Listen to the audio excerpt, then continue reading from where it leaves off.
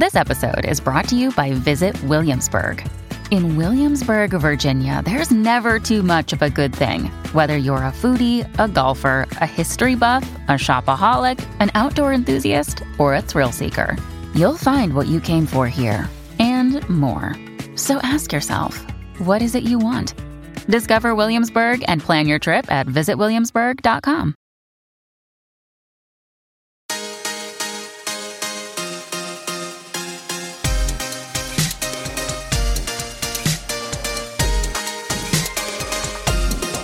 Hey parents, Tim Wright here along with Dr. Michael Gurian, the Wonder of Parenting podcast, a brain science approach to parenting. And today's question is a heavier topic, and it's one that we've seen in the news again and again and again. This comes to us from one of our listeners, has to do with guns and schools and violence and our kids. And I know that we've had a chance to talk about this in previous podcasts, but it is a topic that comes up often, and we thought it would be a good time in light of recent news in the last several weeks to tackle this one again. And so we're grateful to our listener for writing in this question, which I'll read for you in just a moment. We do want to, before we do that, though, say a big thanks to our sponsors. We've got the Center Place of Hope, and that's our good friends up in the Seattle area with Dr. Greg Jantz. And we say this all the time, but if ever you or someone that you love is going through a particularly tough challenge, whether it's with anxiety or depression, eating disorders, this is a great place to check out and see what they can do to help you out. And we recommend Greg's books, Greg Jantz, all the time, so that you can find out more about them at the Wonder of Parenting website, wonderparenting.com. And then Michael has been very, very high on the Forge School, and we can learn more about them at wonderparenting.com as well. Yep. Yeah, the Forge School is residential treatment for boys 14 to 17.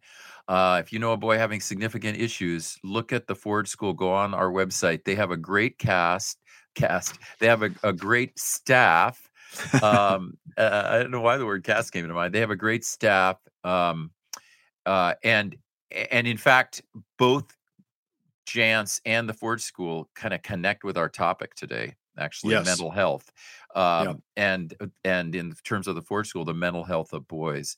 So just go to wonderparenting.com and click the Forge School, and you'll see it's wonderful residential treatment. Now, we're recording this in early December. So that's sort of the context. By the time this airs, is probably going to be January, but the story will still be there about the latest shooting. And that's where this question comes out of. What can be done about gun violence in schools? At this point, it feels like an endemic, and the vaccine is a bulletproof backpack and the hope that it won't happen again. There should be a better way than simply hoping for the best. But according to a Google search, the first school shooting was in 1764. Here we are headed into 2022, and this is still a major concern and has happened so frequently, it's not even surprising anymore, and even more devastating and extremely scary. Any insight that can be provided would be helpful. I understand that we need such things as better gun control, better noticing and reporting of alarming behaviors, but people have been advocating this for years, and the situation has not improved. Is it time to go on the defense and prepare our children for this reality? If so, how? My husband is in law enforcement, and he underwent extensive active shooter training. I'm wondering if this is something that needs to now be taught to kids in school on a regular basis, like an extension of PE. In addition, should we be fighting for school money to be spent on bulletproof rooms, etc.? Do you think that's a good idea? Do you think these sorts of defenses would come to fruition in a public school setting? I'm frustrated by the current reality that people who go to school and or send kids to school have no control and are expected to just take this horrific possibility of being shot as assumed risk while attending school. Just a couple little personal words for me. It brings me back to years and years ago at the Columbine shooting. I was actually in London. Jan and I were dropping our daughter Alicia off to her first year of school, and we heard about Columbine on the news.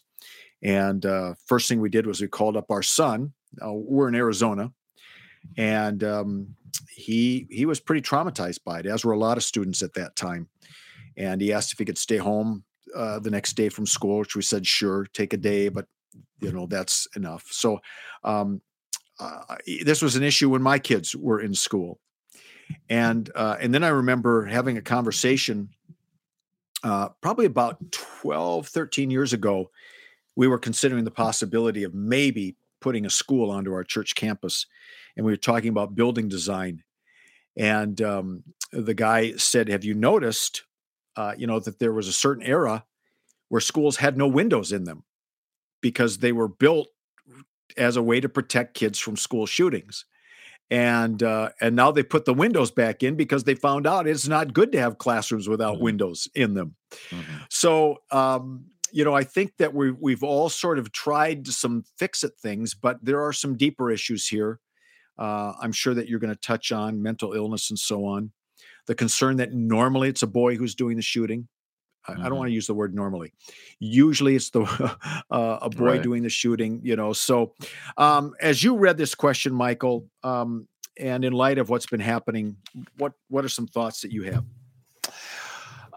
Yeah, it's I want to, my heart really goes out to everyone on this, and my understanding of this and research into this did start back in the 90s with those school shootings, because and so I'm going to give this perspective. So The Wonder of Boys came out in 96, and soon after, and A Fine Young Man came out in 98, and around those were all these shootings in Oregon, in Mississippi, and Columbine. And I remember going from city to city, right? I mean, I was a boy expert, right? And so people were flying me from city to city, the media, people, and I'm going from city to city, and I'm speaking on this topic and help, obviously helping people.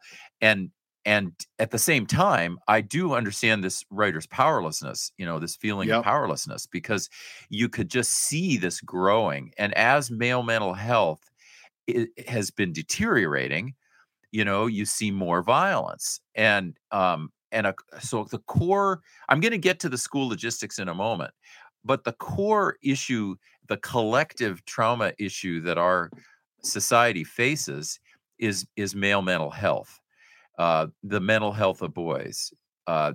These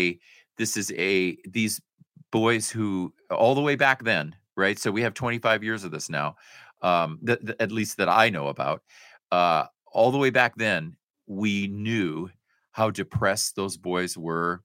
Some had been sexually abused, but that would add to the depression. How traumatized these boys were.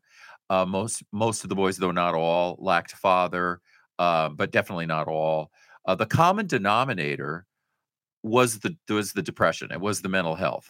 And then people say, well, we don't want to use mental illness. That's going to stigmatize. So, we can just say that their mental health is not sound, and that our country does not understand male depression. It just does not understand that when males get depressed, they are more likely to become violent, and that will either mean killing themselves or killing and hurting others. And so, number one, that's what our society has to grapple with. If we grapple with that, what we're going to do is change some things. We're going to study males better. We're going to study male mental health better. We're going to train teachers and staff and parents. Everyone's going to get trained in male mental health, male depression. What does it look like? What happens? How does the brain work when they're so depressed? What are the gaps in the brain? How do we watch for that?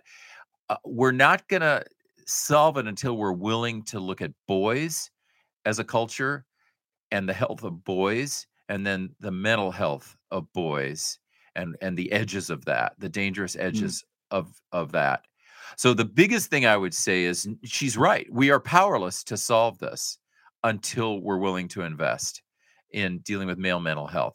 Okay. Mom deserves the best, and there's no better place to shop for Mother's Day than Whole Foods Market. They're your destination for unbeatable savings, from premium gifts to show-stopping flowers and irresistible desserts. Start by saving 33% with Prime on all body care and candles. Then get a 15-stem bunch of tulips for just $9.99 each with Prime. Round out Mom's menu with festive rosé, irresistible berry chantilly cake, and more special treats. Come celebrate Mother's Day at Whole Foods Market. Step into the world of power, loyalty, and luck. I'm gonna make him an offer he can't refuse. With family, cannolis, and spins mean everything. Now, you wanna get mixed up in the family business. Introducing The Godfather at ChumbaCasino.com. Test your luck in the shadowy world of The Godfather slot. Someday, I will call upon you to do a service for me. Play The Godfather now at ChumbaCasino.com. Welcome to the family. No purchase necessary. VGW Group. Void where prohibited by law. 18+. Terms and conditions apply. So, however, giving that answer would be abstract, and I know she's asking some specific questions. So, the specific question about, she also asked about guns. Okay, when you, I'm going to continue on mental health, but bring it to guns.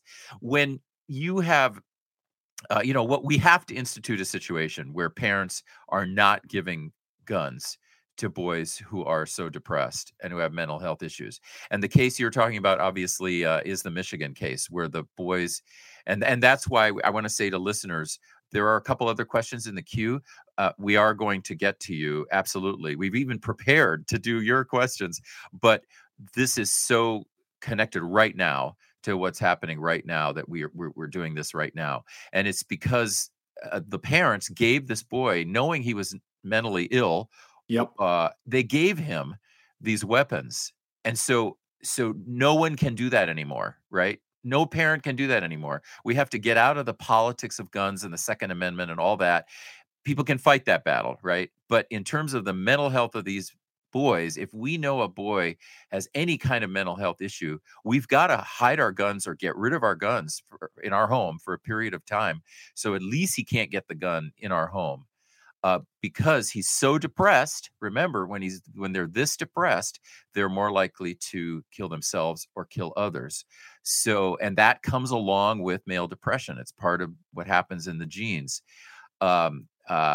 So that's the gun part. And then as long as we're going to give kids who are mentally ill or have problems with mental health, as long as we're going to give them guns, especially giving them these automatic weapons where all they have to do is hold the trigger, right? And it'll shoot 50 bullets. We got to keep expecting more of this death and destruction. So we've got to invest in male mental health and in training everyone in teen male mental health. We have to invest in looking at guns differently for kids and especially boys who have mental health issues. And then from the school side, remember that schools are actually very safe, right? I mean, we are seeing this right now. It's really painful. It was painful in 1997, right? In 1998. I mean, but the schools are still very safe. So statistically, the school is still a very safe place. So let's not, I don't want us to jump on a bandwagon of hating on schools because they are still very safe. But can it hurt? Can it hurt to give kids some more training on action response, et cetera? No, I don't think it can hurt. They're all seeing this in the news. These kids are all on social media. They know that their peers are shooting people. So in the school. So no, I don't think any of that can hurt. More law enforcement presence in the schools, more respect for law enforcement in the schools, more training by law enforcement of the students. And what we'd have to just pick though is the age. Are we going to train kindergartners? Probably not. They're not going to get it. It's just going to be scary for them. But as the kids get older and they're moving into middle school, for elementary, we can do some rudimentary things, but we're not going to show them video in the training of the death and destruction. But as kids get into middle school and high school, their brain development is such that it would not be a problem to spend some pretty good time and have law enforcement come in and spend some pretty good time training them. And that's not necessarily new. I mean, I remember when my girls were growing up it was really big at that time for law enforcement to come in and teach them self-defense. And, so taught them, kick the guy in the testicles. And, they taught them all this stuff, and they were middle school. I mean, I think that she's right, that stuff is fine to do. But will that solve the problem? It may solve a problem in a particular school. It may save a life, and therefore it should be done. But the problem is a male mental health problem, and our society is just not investing enough there. Yeah. Yeah, there's so many challenges around this challenge, right? Because first of all, it becomes politicized. And so right away, you've got advocates on both sides of the gun issue who come out and they use it for political discussions. I'm a guy, to my memory, the only kind of gun I've ever shot is a BB gun. I just was not raised in a family of guns. I have friends who love going to the shooting range, and they've invited me to go, and I just haven't had a chance. It sounds like great fun to just do target practice in a safe environment at a shooting range.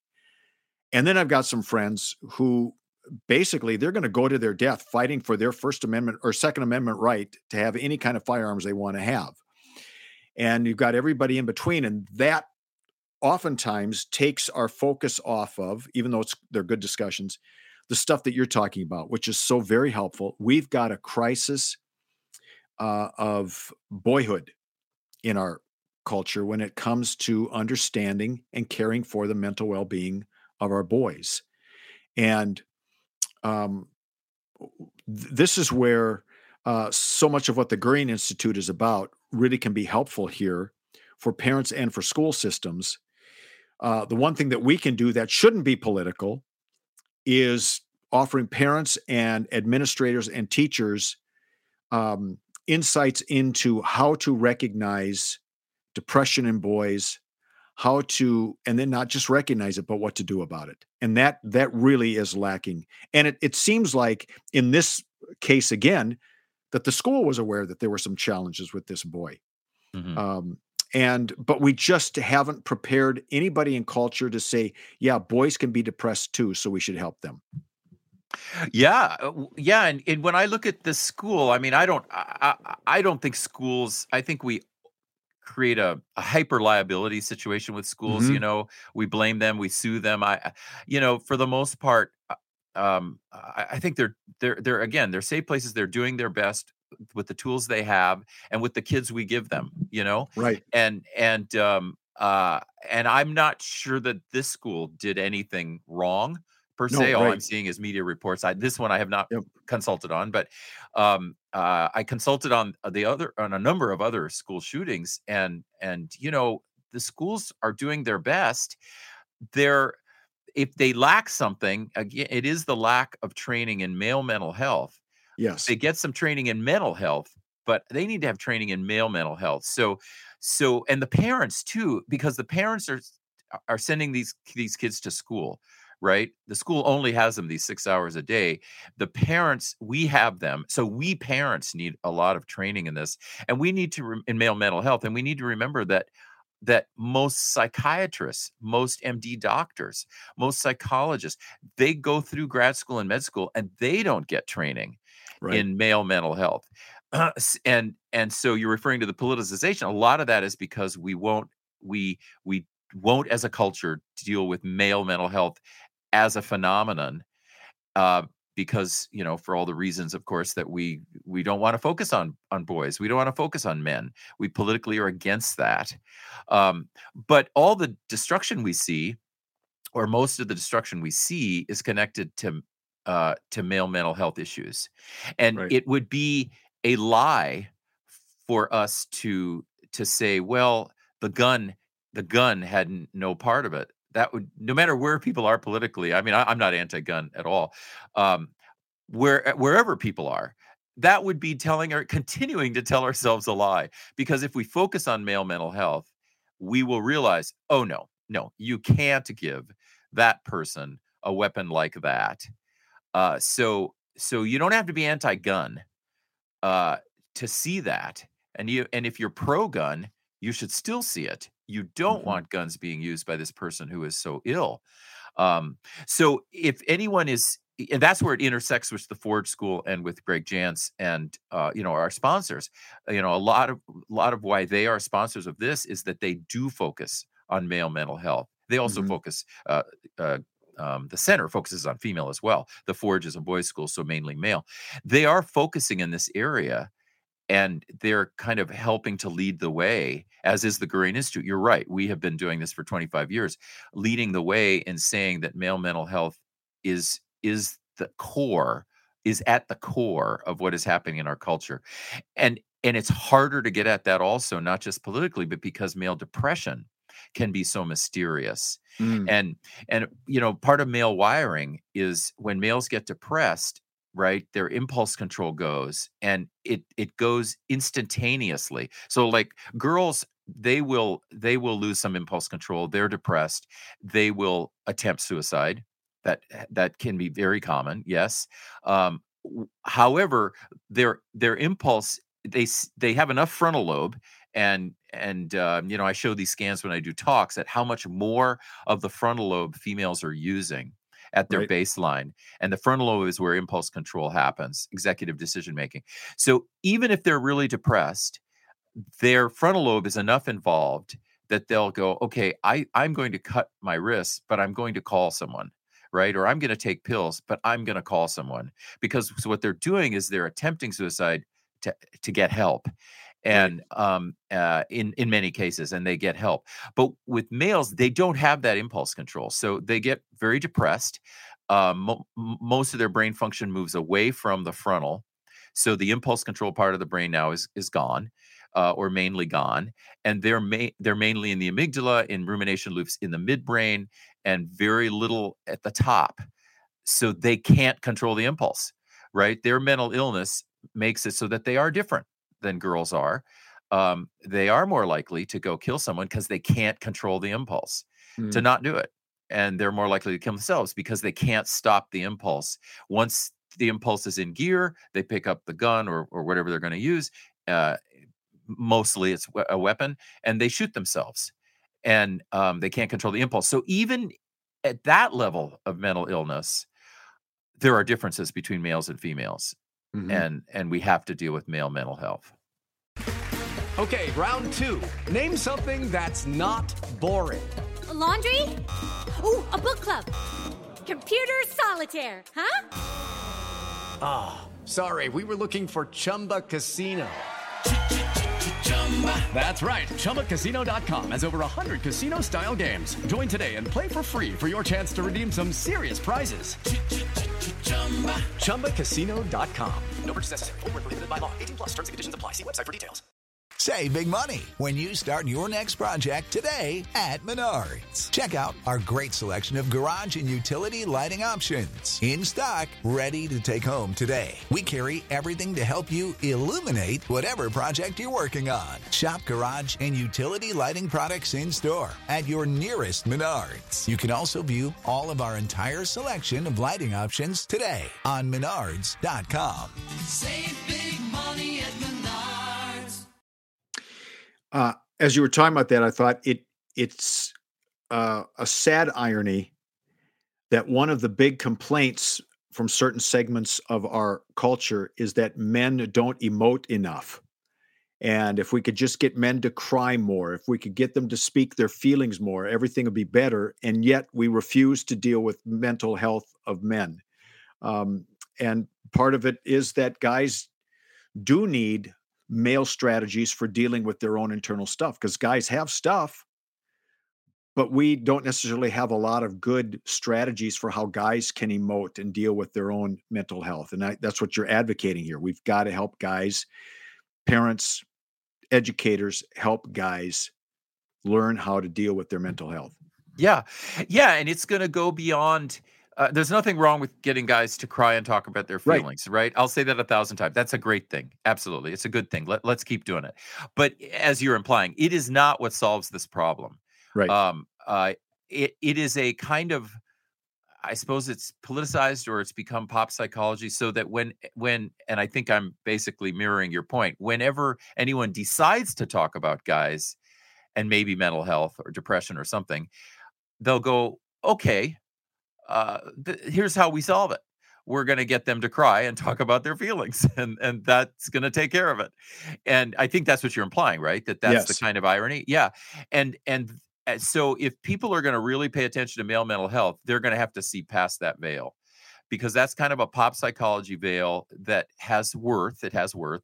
Every therapist like me is helping people cry and talk about their feelings. There's no doubt, but it's a veil over these deeper issues. And we will have to peel it away so that when let's say we bring it up, let's say a parent listening to this decides this is right, I got to bring up male mental health in my school, right?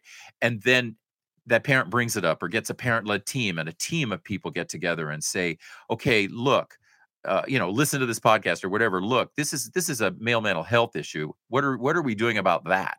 Yeah. And then the person responds back as they're sort of trained to respond. Well, okay, we got to get rid of toxic masculinity, and we got to get guys to cry and talk about their feelings. Then the parents have to say, that's a veil. Okay, it's good. Let's talk about it, but it doesn't solve the problem. Do every one of your teachers, have they been trained in male depression, and can they tell you, whether that kid is depressed? And I'm going to say male, whether that boy is depressed, and do they know how to use the strategies to get that boy, if they want him to get him to talk, or at least to express in some way via art form, via video, via maybe not talk, via drawing that's really gory?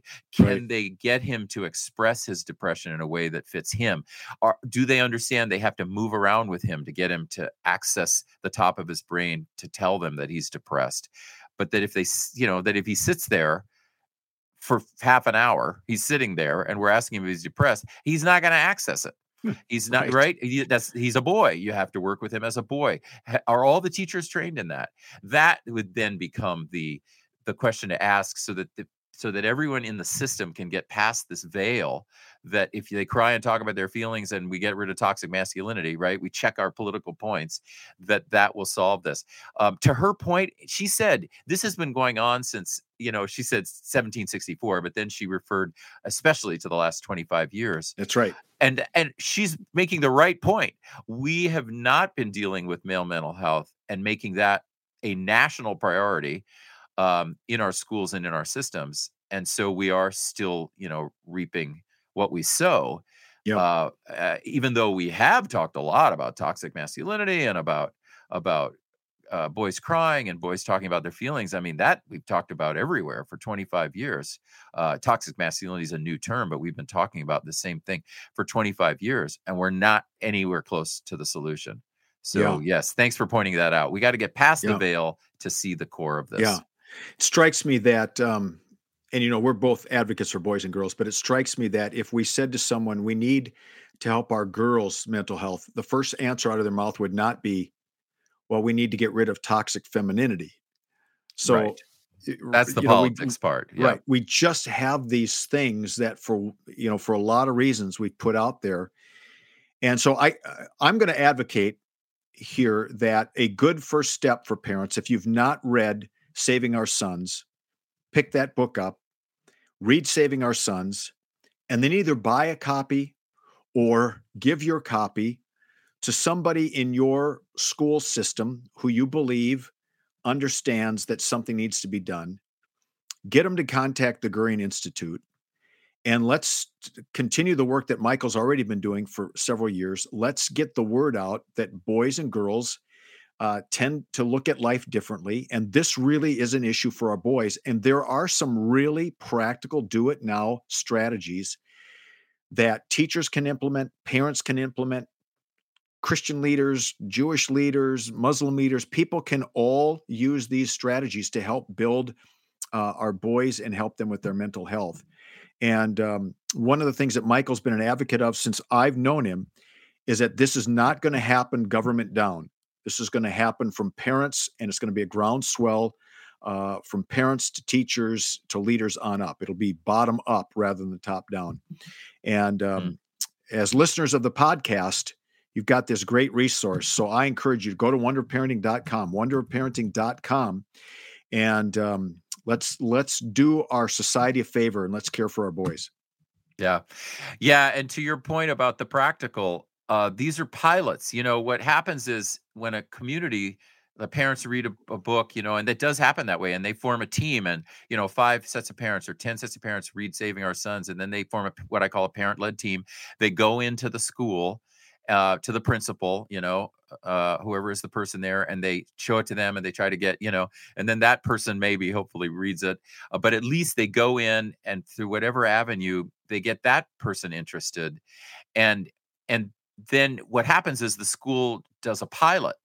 And like in Phoenix, where you are, right, we have a number of pilots, and this is where there is an intersection of government and the community. Those Head Start pilots, those City of Phoenix pilots in Phoenix, where we've been able to get government and grassroots together to do these pilots. Because the government is involved in funding and supervising, of course, and then there's all the teachers involved, there's all the parents involved, there's the counselors, the caseworkers, everyone's involved in the pilot, and that creates systemic change. So if anyone is listening to this and you want to follow this method, this kind of parent-led team, and then going in, what you're suggesting them is a pilot, and that is.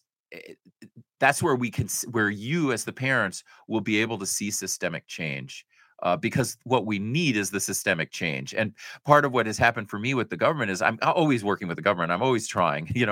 People have heard me say this. I'm constantly trying, at the federal level to get them involved. But yeah, they can get stuck in the politics, whereas often in the grassroots, that principal, that assistant principal, whoever it is, they are not stuck in the politics. When they see it and they see that there are solutions, then they say, okay, let's make systemic change. So I'm seconding your point there with and wanting to congratulate the government and the grassroots in Phoenix. Boy, they're right now really at the leading edge of this. Yeah.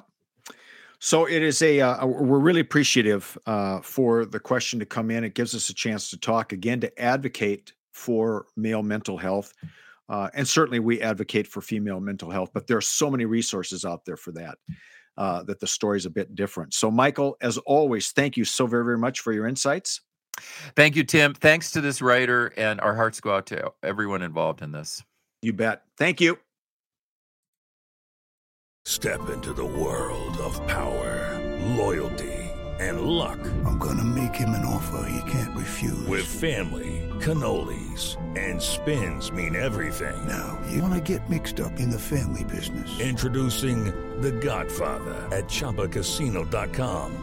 Test your luck in the shadowy world of The Godfather slot. Someday, I will call upon you to do a service for me. Play The Godfather now at ChumbaCasino.com. Welcome to the family. No purchase necessary. VGW Group. Void where prohibited by law. 18+. Terms and conditions apply.